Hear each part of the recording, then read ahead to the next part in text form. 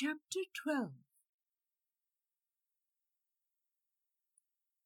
Wiccan held still, straining to catch the slightest movement from beside him. Nothing.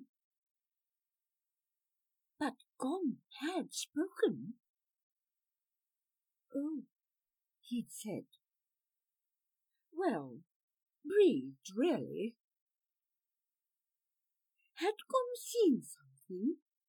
Felt some stirring from the Keer? Gom? Still no reply.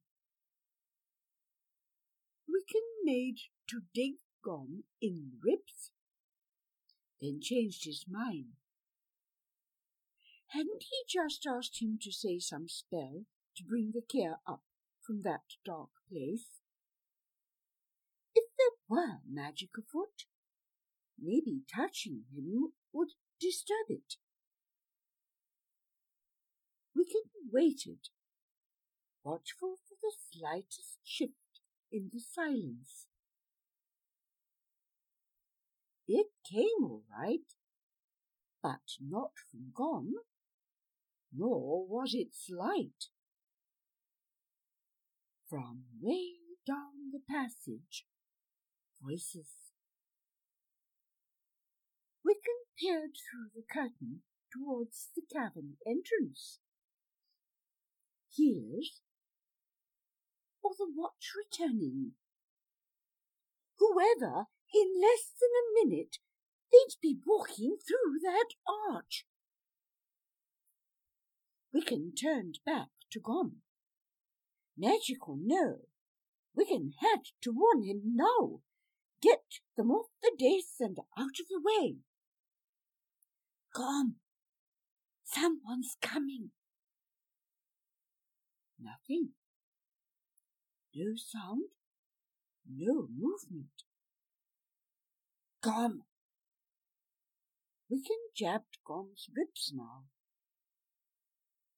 They felt hard, rigid as the very mountain wall, but at Wiccan's touch, Gom crumpled, landing in a heap, staff and all. Gom's little dancing light went out, leaving only the two dim torch flames. Dim, yet bright enough to see by. While they burned, he and Gom would never save the Keer. Wiccan eyed them, measuring the distance. No time to douse them. Could he at least get her down from there? Wiccan slipped off the rope and bent to lift her. Light approached the cavern entrance, reflecting off the outside tunnel wall. Not enough time. Wiccan straightened. But what of Gom? Invisible as they were still solid.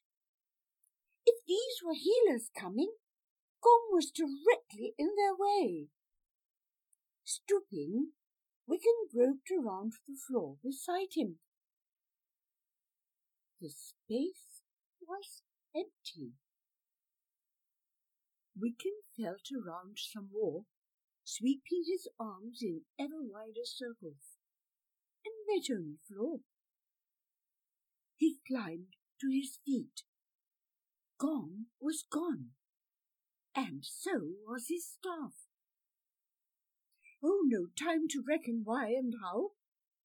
As Wiccan snatched up the rope and scrambled from the dais, light flared in the cavern entrance. 3 figures, not a 4-man squad, stood looking down the cavern's length towards him. Not robed healers. Not guards either, not that motley assortment. An assortment he well knew, and those faces reflected in the strong, fresh torch they carried. Bomac, Arkard with a torch, and Griceley bringing up the rear. Wiccan saw who they were. There came a startled cry, and the torch went out, leaving their shapes dark smudges in the cavern entrance. An angry voice spoke up. "Now look what you've done!" What were they doing all the way up here amid the chaos? Making more mischief, that was sure. But what? And why? And how would they even know of this ice cave? Bomak. His father was the king's adviser. He'd know the Kier was here. Whatever his purpose, it was not idle curiosity. Glancing back to the dais, Wiccan drew his knife. "I did nothing. You knocked it out of my hand." "I didn't touch you," Bomak snapped. "Oh?"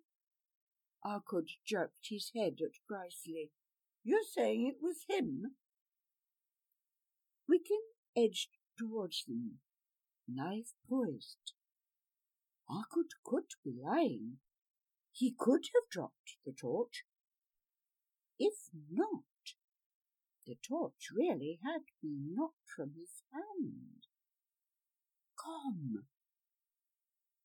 Arkut bent to retrieve the torch, but muttering some insult, Bomak shoved him aside, picked it up himself, and put it to the nearby flame.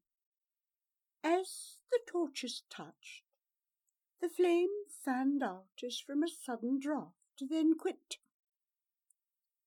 Now the whole cavern was dark, save for the last remaining torch beside the dais, now so dim it looked set to expire at any moment.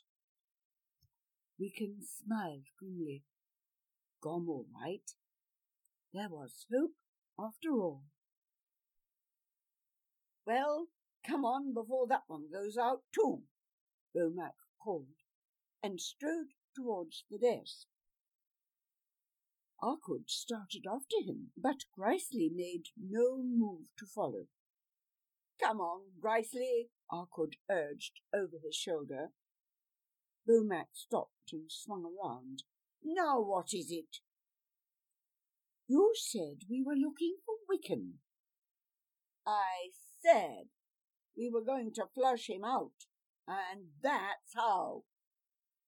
Bomak pointed to the shrouded bed.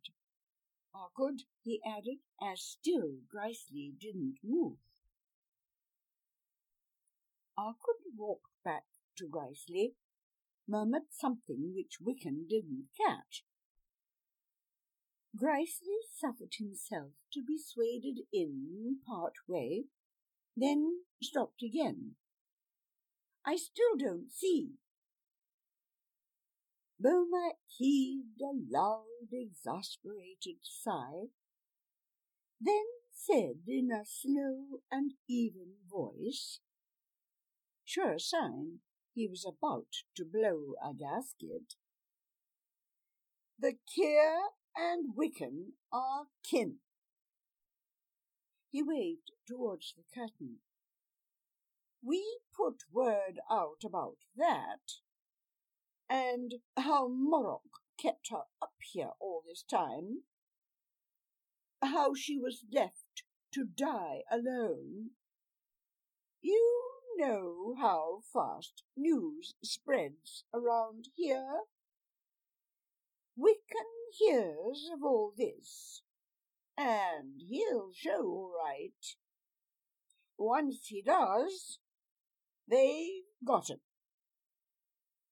"Kin?"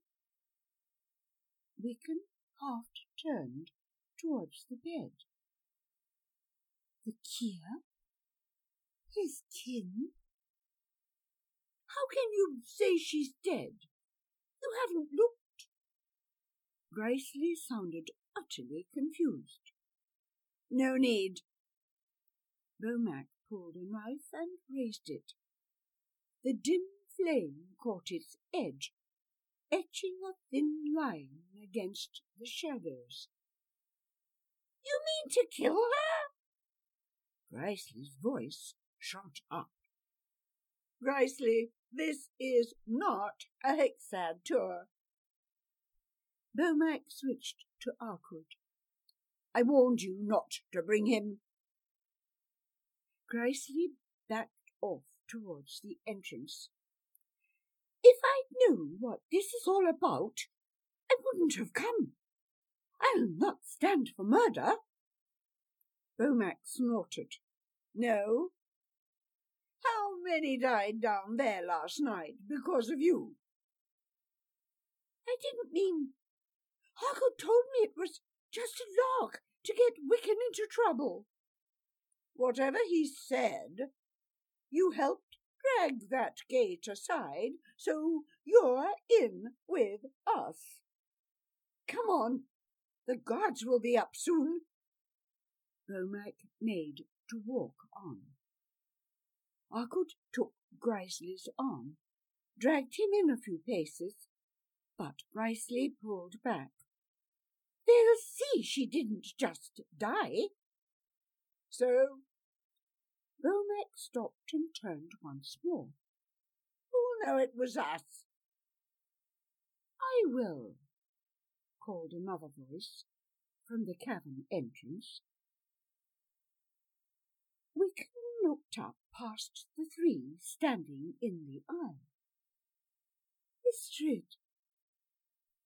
In she strode, past Arkwood and Griceley, all the way to Bomac. Even in that poor light, Wiccan could see she had been weeping. But the king's death notwithstanding, she had followed that trio, had sneaked up on their heels. As she advanced, Bomac lowered his knife arm and tucked it behind him. Wiccan eyed the knife blade, the sharp edge lost in shadow.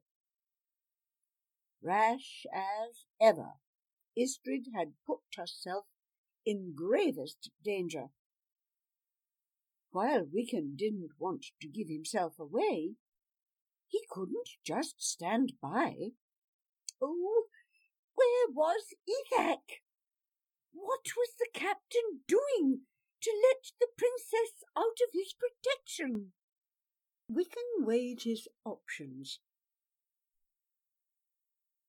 He was invisible, which was immensely in his favour, but it was 3-1. Bomac he could take, helped by the element of surprise. But Arkwood was quick and strong and no fool. He hefted his knife and edged up to within striking distance. If Bomac raised that knife against Istrid, he'd have to move in unless... Wiccan peered about into the darkness. "If you're really out there, Gom, work some magic now." Bomac cut a sweeping bow. "Highness." Istrid glared at him. Of a height they were, usually. Right then, anger gave her the edge. "My father's dead, my brother follows, all because of you." Wiccan caught his breath. "Is Murroch dying also?" "That's sad, but look on the bright side. Tomorrow you'll be queen, and my first command will be to order your execution." Bomac glanced beyond her to the cavern entrance. "You should have stayed below." "You're the reason I did not." Istrid's chin went up. "What you did, what you were about to do, will all come out. No. Seizing Istrid, Beaumac swung out his knife arm to strike. Hurling himself forward, Wiccan grabbed Beaumac's arm and bent it up behind. As Beaumac let loose a yelp, Istrid twisted free and fled past Arkwood and Grisley to the cavern entrance. Keeping his edge, Wiccan grasped Beaumac's other arm, thrust him face down on the ground. As Beaumac hit, that last remaining torch went out. Then, children, all was pandemonium. Lights streamed into the cavern. Men shouted, and through them all strode Ethac, looking the warrior that he was. Wiccan let Beaumac go and backed off fast. Guards seized Beaumac and hoisted him upright. For a moment he stood rubbing his wrists, blinking in the sudden glare. Then he affected to notice Ethac. "You, tell them to let me go, or my father will—" Ethac set his pike point to Beaumac's chest. "Your father's in the brig," Istrid said coldly. "He's what? Why would telling the king's privy business is treason?" Istrid's eyes flashed. "And I know he's been doing it for long. For that he dies. And you."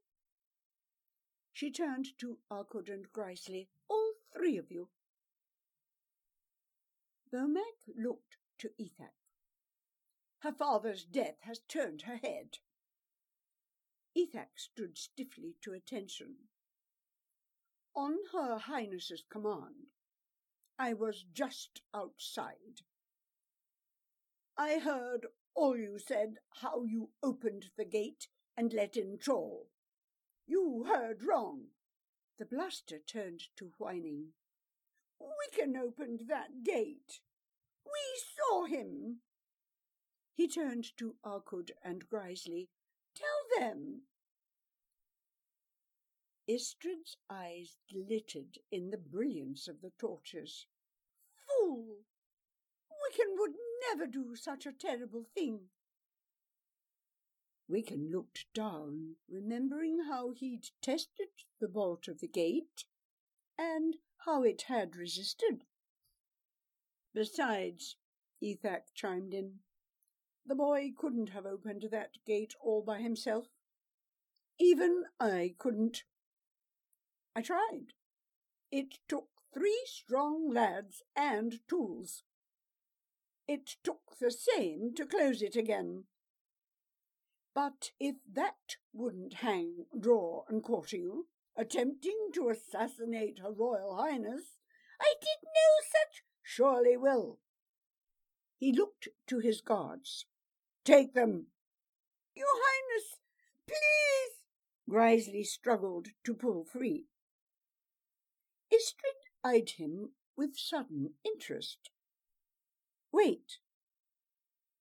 She turned to Ethac. "When Beaumac grabbed me, someone stayed his knife." She shot Arkwood a contemptuous look. "That cadet would not have helped me." She pointed to Grisley. "So it had to be him." "It wasn't," Beaumac sneered. "He's a weed. Besides, it wasn't anyone," he added quickly. "As your future adviser, I simply took your arm to reason with you, and then I tripped, that's all." Istrid ignored him. "Captain, that one saved my life. Put him in a separate cell. Take them." Struggling and protesting his innocence, Beaumac was dragged off with Arkwood, Grisley following at a distance. The instant they were out, Ethak turned on Istrid. "What were you thinking, girl? Wait outside, you said. I promise I'll stay by the arch.